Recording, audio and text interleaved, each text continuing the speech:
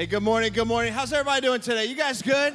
Hey, who's excited to be in church? Is anybody happy to be? Come on. Hey, I know I am because we are wrapping up this series called Don't Be a Jerk Face. It's been a lot of fun for me. Hopefully, we've grown and learned a lot along the way. And if you're a guest here, I want to say welcome.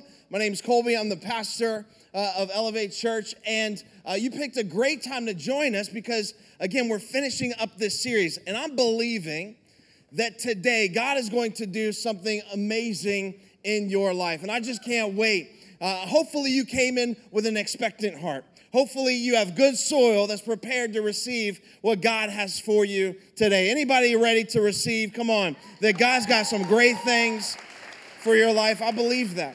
I believe that. I don't know about you, but whenever I travel any place, I'm the guy that likes to take as few items as possible. Like, I just want to pack, like, barely anything, all right? Because I don't want to check a bag. I hate checking a bag. You know, I want to go quickly through security. I'm taking a travel, like, bag. That's about it wherever I go. However, when I travel with my family, it's a different story. Anybody know what I'm talking about? Like you travel with your wife and she brings bags, or I travel with everybody. I have 4 little ones, and so if we go any place, I mean, it's like a caravan of luggage. Here's a picture of me and my boys walking through the airport. And that's after we've checked stuff, by the way. After we've checked car seats and, big bags and everything we can. In fact, we get in the line at security and people come in line behind us and my family, and there is literally weeping and gnashing of teeth because they're like, could you please move? But I've been into the airport and I've seen people carry all kinds of stuff. Like these massive bags, just baggage everywhere. They're going from, wherever they are to another destination. It's like, you don't need that much stuff. I mean, you're carrying way too much stuff, especially if you're going to, like, the beach or someplace. You need some flip-flops and you need a swimsuit. That's basically all that you need. But you'll see people carry all kinds of baggage. They're just loaded down with so much weight, so much that they carry. And I would like to propose that that's like us in life. That along the way, you and I pick up so much baggage that we carry with us, that we take on this journey called life to places that we don't even need it. Stuff that we shouldn't even be carrying, but we refuse to let it down. We refuse to put our baggage down, and instead it has a chokehold on our life. And we carry it with us from place to place, stuff that we don't even need. And I would propose to us today that the greatest area of our life where we carry baggage and pick things up is in the area of offense. When someone hurts you, when someone wrongs you, when someone does something to you, that we carry this offense with us. But here's what I'm also believing today, is that God is going to do something supernatural in your heart and in your life, and that you're going to today lay something down that you've been carrying for a long, long time. Some piece of baggage that you don't need to carry with you, an offense that you've been holding on to. Because some of us in this room, you are not living the life God created you to live because you refuse to let go of that thing that you've been carrying for far too long. And today, God is going to give us a divine release of the hurt that we've experienced in our life. And I'm not trying to downplay what's happened in your life. Don't hear me say that at all. The experience that you've had, the bad offense that you've had in your life. I'm simply saying that I believe God still moves and that he can move mountains in your life. Come on, somebody. Something that you've been carrying for a long, long time, you can let go of because you don't need it. You have baggage that you're holding on to that you don't need for the destination that you are going to. So today, I'm believing that God's going to allow you to lay it down, that you're going to walk out of here lighter than when you came in without losing a single pound, all right? Without losing any weight. Actually, you are going to lose weight. You're going to lose the weight of unforgiveness. You're going to lose the weight of bitterness, of that thing that you've been holding on to. So I can't wait to see what God is going to do in your heart and in your life. For some of you, you're just going to walk out of these doors a little bit lighter. You're going to walk out of these doors with a little bit more freedom. And I'm not talking about even just working on a little bit of forgiveness in your heart. I'm talking about letting it all go in Jesus' name. Amen. That Jesus is going to allow you, through his power, to let it go. Let it go. Let it go. Come on. Can't hold me. Like, seriously. Like today, you're going to let some stuff go. But we need to understand, first and foremost, how offense happens. Because here's the reality. In fact, write this down. We will get offended. Like every single one of us in this life will be offended at some point. There's no one in this room that's going to be able to live an offense-free life. It just doesn't happen. It's not reality. In fact, if you would say, no, I'm hoping to live an offense-free life, listen, you're going to have to crawl into a bunker somewhere and not have interaction with another human being, and even then at some point you're probably going to offend yourself, all right? I'm just saying. It's not possible that we won't go through life offense-free. Like we will get offended. Someone's going to do something to you that they should not have done, and it's going to hurt you. Someone's going to say something to you that they should not have said. It's going to offend you. Someone's going to be a jerk face to you. They do something or not do something that they promised they would do. Come on. Like, right? And they said they would do, but they didn't do. They didn't stand up for you when they said they would, but they didn't do it. And you're going to take offense to it. And then someone's going to pass you by, walk right by you. You think that they saw you, right? They're going to walk right by you, and you're going to take offense to it. I don't know if you've ever been in the grocery store and see somebody that you know, and like you know that you saw them and that they saw you, but they just walk right by you. And then you go out to your car in the parking lot and go, how rude. What a jerk. Right? Like, I know they saw me. They were looking right at me. How many of you know that you can be looking right at something and not see it at the same time, right? Like, because you got 100,000 different things going on in your mind. Maybe you're thinking about that phone call, from work or whatever it is. But someone's going to walk right by you, and you're going to take offense to it. You're going to be offended. None of us are going to live this life offense-free. All right? So that's the first thing. Offense will happen. Your best friend, the one that you thought would be by your side forever, is going to offend you. Your mom, your family member, they're going to offend you. I promise you at some point, I'm going to say something that's probably going to offend you. And here's why offense happens is because we're human. We're human. And that's not an excuse. But that's just saying that we're human, which means we are broken people. And broken people, sometimes break things in other people. Offense is going to happen. And when you're offended, you have a choice. Everybody say choice. You have a choice. And it's a big choice, by the way. When you're offended, you can choose to either be offended or take on the offense. And there's a big difference between being offended and actually taking on the offense, taking offense to it. And I believe that as we grow and mature in our faith and become, more and more like Christ, which, by the way, that's the goal. Every time we get together, for those of you that are followers of Jesus, and I recognize that's not everybody in this room, that some of you, you're kind of kicking the tires of church and checking this whole thing out, and I'm so glad that you're here. This is a safe place to do that. Bring your questions about who is God and what Jesus has done for you. You are so welcome here. But every time, for those of you that are followers of Jesus, the goal is to become more and more like Christ, for us to grow and mature in our faith. And I say that because I think as we mature as followers of Jesus, you can be offended without taking offense.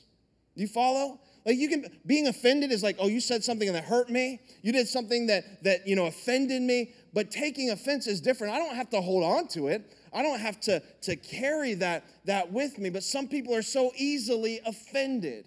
And we know who you are, by the way, because you post about it online. How offended you are. Like, Jesus, help us, right? Man, stop that.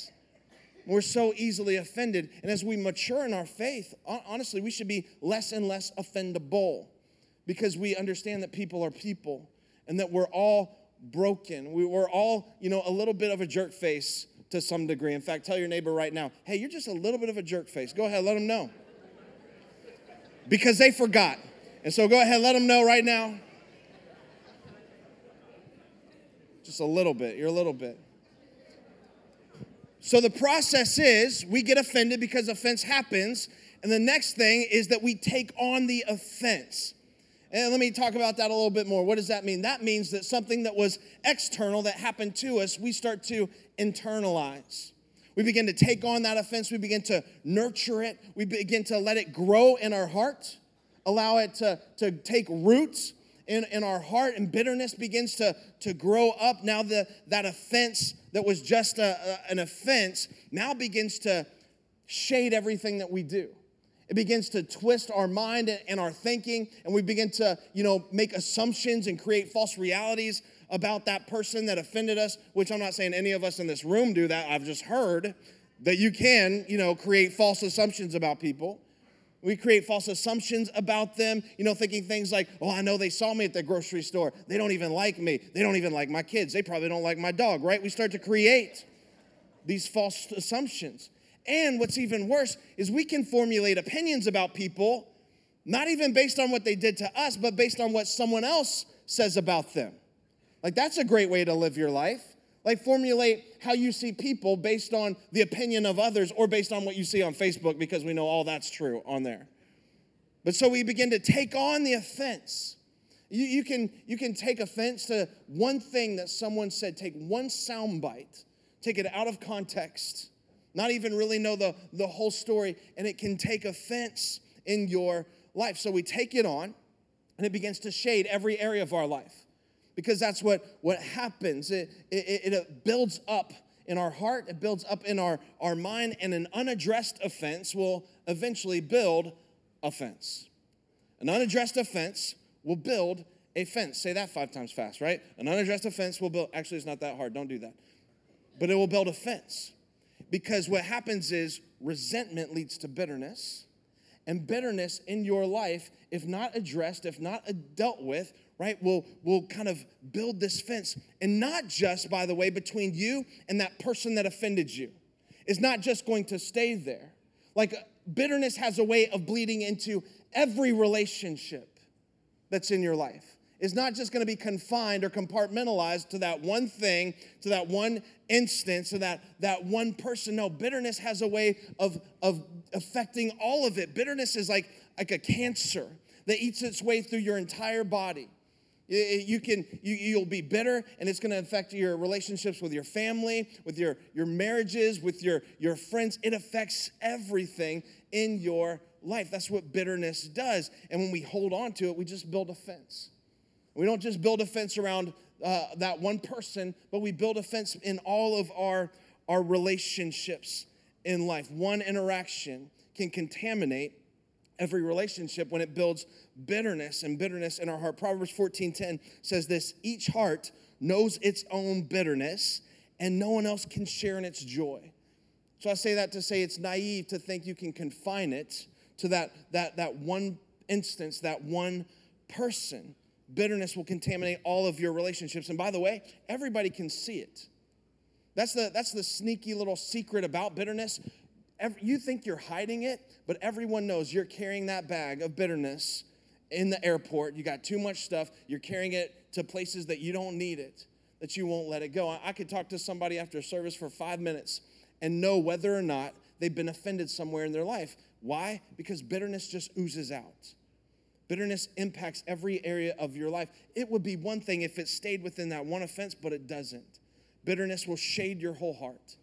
And so that's what happens is we get offended, and then we take on the offense, and the result is broken relationships. Write this down. We become imprisoned by the offense. That's what happens. We are held hostage by one person's decision to hurt us, to offend us, instead of living in the freedom that God has for us. God doesn't want us to be held hostage by hurt. God doesn't want us to carry around the baggage of bitterness, the baggage of unforgiveness throughout our life, going to places that He has planned for us. And again, I'm not trying to minimize what happened to you. Like, I know they hurt you. Like, I get that. I know that they stood at the altar and they stood before God and man and said, hey, in sickness and in health, for better, for worse, for richer, for poor, till death do us part. And when things got bad, they got going. And I know that hurts. When things got bad, she got going or he got going, and they left for no good reason, but you're hurt for a very good reason. I'm not trying to minimize that. Listen, I know that hurts. I know it hurts when, they said they got your back, that they were your best friend, and then they stabbed you in the back. Like, I get that hurts.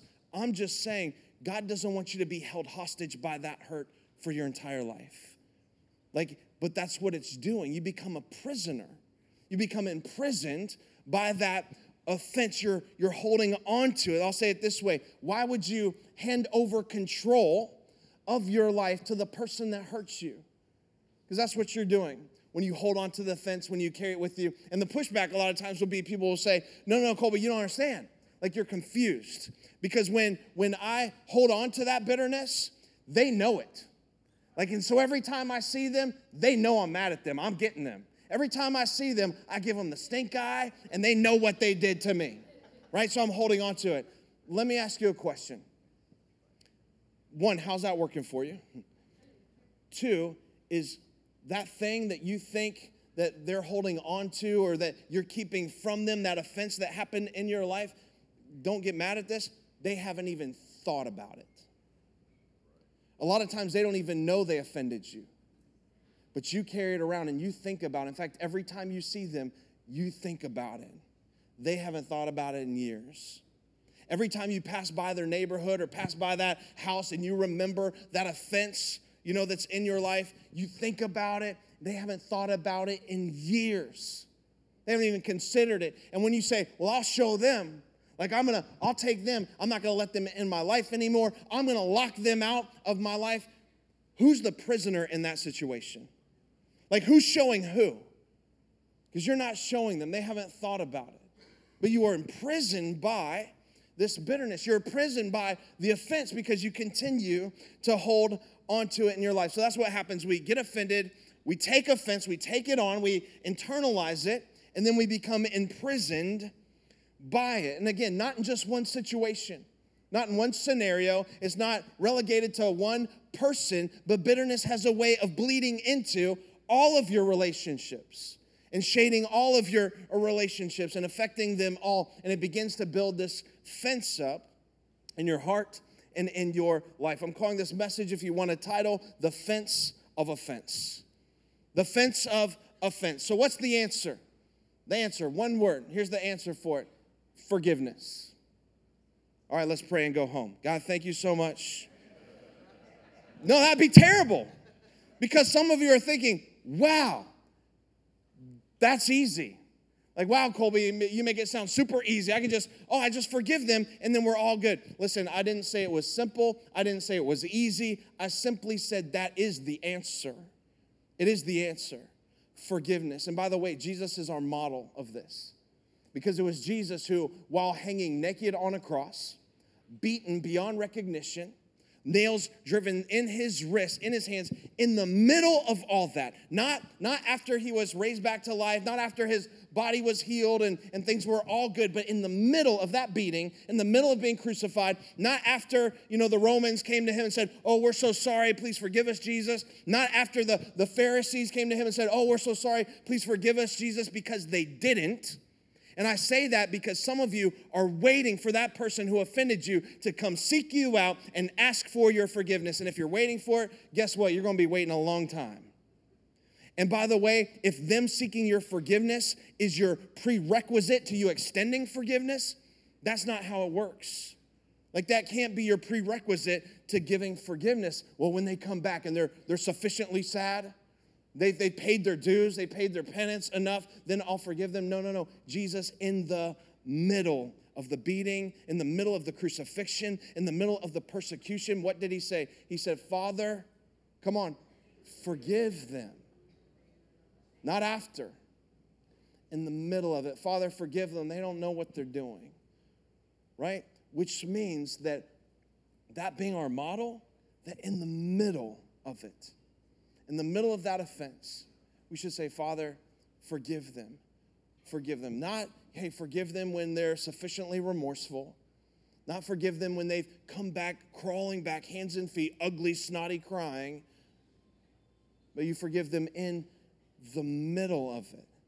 And I'm not saying it's easy. I'm just saying that that's the answer. Jesus in the middle said, Father, forgive them, without the assurance that anybody would receive that forgiveness. In fact, I would argue that he knew not everybody would receive that. But in the middle of it, he said, Father, forgive them. They don't know what they are doing. And again, I'm not downplaying the hurt that's in your life, but I just would suggest God doesn't want you to be held hostage by that hurt, that you're carrying around a baggage of offense, that it's time to let go of. And so how do we do this? How do we forgive? 3 things. The first is this, write it down, pray for the offender. Like, pray for him. Over and over in Scripture, God tells us that we are to pray for our enemies. Luke 6:28, bless those who curse you and do what? Pray. Pray for those who hurt you. Romans 12:14, bless those who persecute you. Don't curse them and do what? Pray. Come on, pray that God will bless them. Let me give you one more. Matthew 5:44, but I tell you, love your enemies, and what's that word? It's highlighted. All right, it's right there. Pray for those who persecute you. So over and over, God says it's your responsibility. Like, we have a mandate to pray for our enemies. Pray for those who hurt us. Now, I know what some of you are thinking. Oh, I'll pray for them, all right. I'll pray that they get a severe case of hemorrhoids. I'll pray they get adult acne on their eyelids. That's what I'm going to pray. That would be awful, by the way. He says, no, don't do that. Don't curse them, right? Pray blessings for them. So he says, pray blessings. So that's where we start, by praying for them. And can I tell you something? Praying for that person that hurts you is really not about the person that hurts you. You need to know that. In fact, this is going to free some of you up today. Proverbs 20:22 says, don't say I will get even for this wrong. Like, wait for the Lord to handle it. And he can handle it a lot better than you can handle it. And so I just say, don't worry about it. God's got that. So praying for them is not as much about them as it is about you. Because when you pray for that person that hurts you, it probably won't change them, but I guarantee it will change you. I guarantee it will begin to break up what has been hardened in your heart. It break up that bitterness, that fence that's being built in your life when you pray for them. Praying for the offender is like taking antibiotic for a bacteria of bitterness. That's what it's like. It's helping to heal and bring healing to that infection that's in your life. So pray for them. And you got to start somewhere. Just pray. Maybe all you can come up with is, God, all right, God, I pray that you would bless them. Not a lot. Right? Let's keep it real. A little bit. But bless them. Maybe you start there. And by the way, honestly, not like this. Let's say, I'm sorry if your name is Scott. Let's say Scott offended you. And you would say, God, I pray for Scott. Because if that's what you have, you just say, God, I pray for Scott. Sometimes I think God will go, okay, go ahead. No, God, I mean that Scott offended me. He was a jerk face. And so I pray for Scott. God will go, okay, go ahead. See, I think sometimes it's a cop-out for us. Well, I pray for that person. I pray for that person. God's like, okay, do it. Like, formulate some words. Put words together. Make sentences. Pray for them. And so some of us, it might just start with, God, I pray that you would bless them. Maybe as you grow and mature, right, it's God, I pray that whatever was broken inside of them that caused them to hurt me would begin to heal in their heart and their life. Maybe it starts there, because you do know hurt people, right? Because they're broken. That's why they wanted to break something inside of you. In fact, the reason they hurt you is because somewhere along the way in their life, someone hurt them, and it was never healed. The reason they wanted to break you was because somewhere in their life, someone did something that they lashed out at them, and so they lashed out at you because it was never healed. And if you refuse to forgive them, all you're doing is perpetuating that pain. All you're doing is continuing in that cycle. You'll be another hurt person that hurts people, is what I'm saying. You'll be another broken person that wants to break something in others. And so praying for them is not really about them. It's about you. It's about beginning the process of what's been broken in your heart and in your life restored. And so maybe you start there. I pray, God, that you would bless them. That you would bless them. Maybe you graduate. God, I pray that they would know you. If they're far from God, God, I pray that person would know you, that they would find freedom, discover purpose, make a difference. And maybe even you get to that place, maybe, where you say, God, I pray that you would bless their family. You pray blessings over them. And I'm not saying you start there, but you got to start somewhere. You pray for the offender. Here's the second thing that you do. You have to address it. Address the offender. And I think this is where we get ourselves into some trouble. Matthew 18:15 says this, if your brother sins against you, go and tell him his fault. By the way, the Bible doesn't say her, because she ain't got no faults. No, I'm just kidding. That's just an older version. So it doesn't mean that she doesn't have any faults, all right? I just want you to be clear on that. Your version probably says, if someone sins against you, go and show him their faults and look at it between you and them alone. Whenever someone hurts you or offends you, you have to address that offense, if at all possible. And I say that because it's not always possible. Maybe that person that hurts you or offended you, maybe they've passed away. Maybe it's something that happened a long time ago in your life. Maybe it was a family member and they're long gone, or somebody that you don't have access to their life anymore. I'm just saying, if at all possible, when you can, if you have a relationship with them, you have to address the offender. You have to go to them. Can I quickly pause for a short little pastoral moment? Go to them. Not go to social media. Not go to your mom. Not go to your friends. Not go to your bestie with the issue. You go to that person first. Why? If you take it to your mom, your issue's not with your mom. She can't do anything about the issue. If you take it to your best friend, they can't do anything about the issue. Your issue is not with them. That's why it says you go to them first. You go to them individually and you address the offense. The only reason why you would go to someone else is because you want them to validate the bitterness that's in your heart. And you don't really want anything to change. Like, you only go to people that you know are going to get to your side and say, oh yeah, girl, you're right. He's a dog. He hurts you. Forget that. The only reason you do that is to have somebody tell you what you want to hear, not what you need to hear. You want them to come into your pity party, drink your Kool-Aid, right? So you can feel better about being bitter. And God says, don't do that. I mean, the goal is for us to live at peace in our relationships. The goal is for us to have forgiveness. And so we need to go to them. Go to that person alone, not to someone else. In fact, if you keep reading in Matthew 18, he gives us an outline for the mature, godly way to address the offender. It's like you go to them first. If that doesn't work, you take someone else that loves God, that loves you, that loves that person, and then you go to them. He gives us a step-by-step process for how to handle, in a God-honoring way, an offense. All right, so there's your pastoral moment for the day, all right, just so you know. Like, that's how we do it. But you have to address it. And here's how, 3 steps. Never accusatory. Like, I promise you, if you begin to use absolute kinds of language, meaning words like never and always, it's going to shut the conversation down immediately. Like, if you go to that person and say, hey, you always do this, or you never do this, you know what that does? It puts them on their heels. It causes them to dig in, go into defensive mode.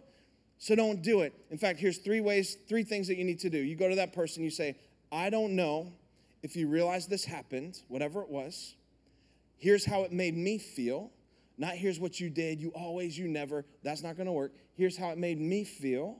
And 3, I don't want there to be anything in between us. I don't know if you realize you did this. Here's how it made me feel. And I don't want there to be anything in between us. That is a great way to disarm, right? Anything that could escalate, a volatile kind of conversation when you confront the offender.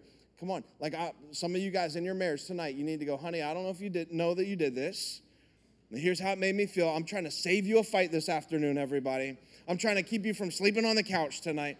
I don't know if you realize this is how it made me feel, and I don't want there to be anything between us. Like, if you do that, if you take that approach, I promise you it's going to help to break down that fence of bitterness. It's going to help to clear up the offense that's in your life. In fact, God's word says this, Romans 12:18, that if at all possible, and again, it might not always be possible. I realize that. But if at all possible, as much as it depends on you, in other words, as much as it's within your ability to do everything that you can, to live in peace with everyone. Live in peace with them. So pray for the offender, address the offense. Here's the last one. I'm going to invite the band to come back out, and that is to forgive as you have been forgiven. Forgive as you have been forgiven. Colossians 3:13 says this, bear with each other because we're all jerk faces a little bit. And so we're all going to offend people. We're human. Again, not an excuse. But we're going to have to learn how to do this well, how to bear with one another. We all got issues. And if you don't think you got issues, that's your issue right there, all right? You should know that. Pride is your issue. But we need to bear with each other and do what? Forgive. Whatever grievance you may have, how do we do it? Forgive as the Lord forgave you. How do we do this? Say it with me. You forgive as the Lord forgave you. Can I tell you something? You will never have to forgive someone who offended you for more than what God has had to forgive you of and me of.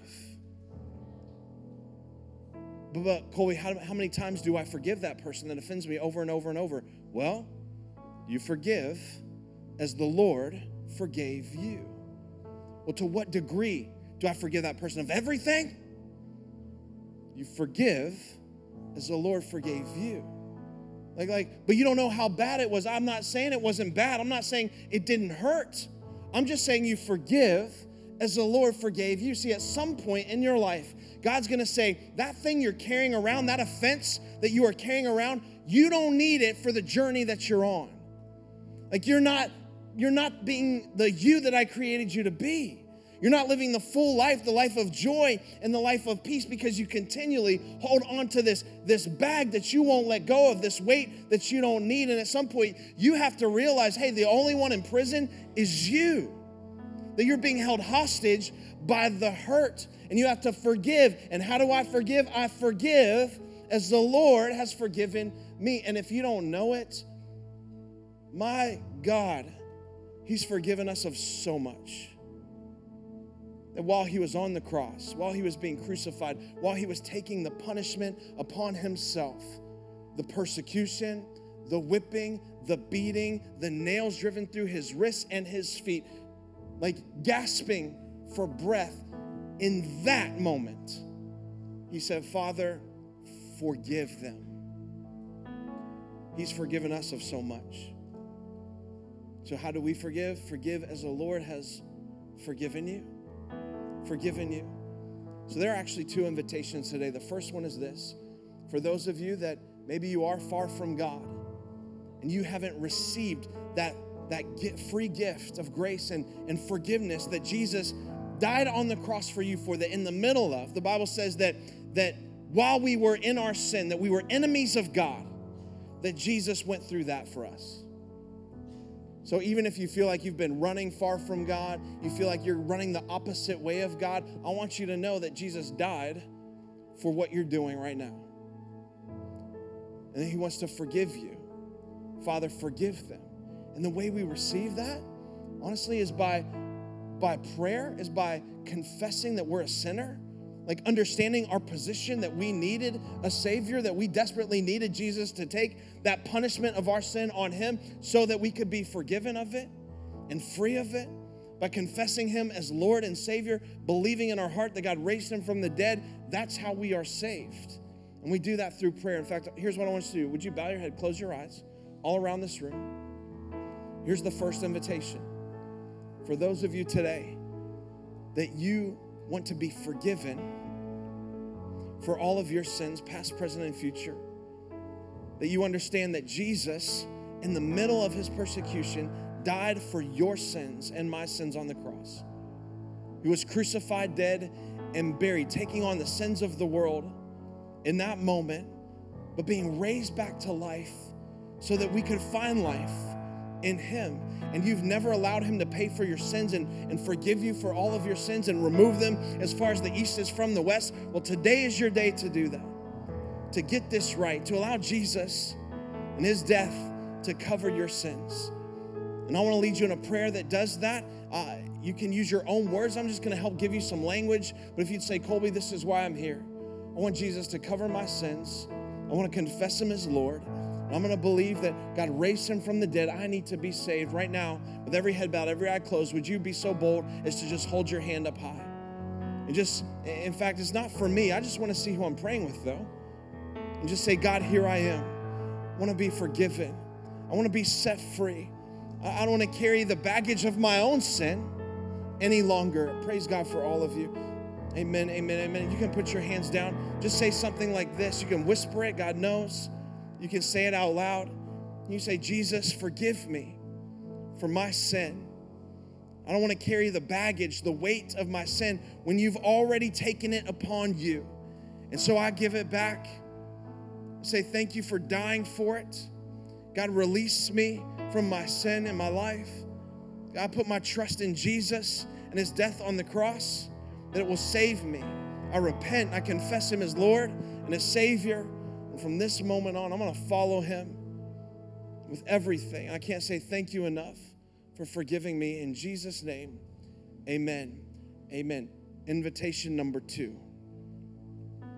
I bet that while I was talking about offenses in our life, things that have happened to us, some hurt that we hold, that there was a name that came to your mind or a situation that came to your mind. It could have been something that happened a long time ago. It could be something that you're in right now. But I don't believe that God wants you to carry that any longer. I believe that if you're ever going to begin to have that restored in your own life and in your heart, and listen to me, I'm not saying that that relationship is ever going to be great between you and them. I'm just saying if you ever want to give it a shot, you need to begin to allow forgiveness to be released in your heart and in your life. You need to begin to let bitterness go. You need to allow God to come in through his Spirit and take care of that offense and say, I'm not holding this any longer. I don't need it for my destination. I don't want to have it for where I'm going. All it's doing is keeping me in prison and in bondage to the person that offended me. And no longer is that person going to have a hold on my life today. Jesus, I'm going to let it go. And so here's what I'm asking you to do. Every single one of you got a luggage tag when you walk through these doors today. I want you to pull that out right now. And if you did not get one, our auditorium team is going to come forward. And if you just raise your hand, they'll make sure you get one. But I want everybody in this room to have one. You're going to need this. You're going to need this. Because here's why. I'm going to ask you to take that tag and write down the name or write down the situation, whatever it was that offended you, that thing that you're holding on to, that thing that you have not been able to put down or let go. And through the symbolic act of writing it down and bringing it and placing it on this fence, taking this card out and attaching it to the fence, that you will, in fact, say, I'm getting rid of it.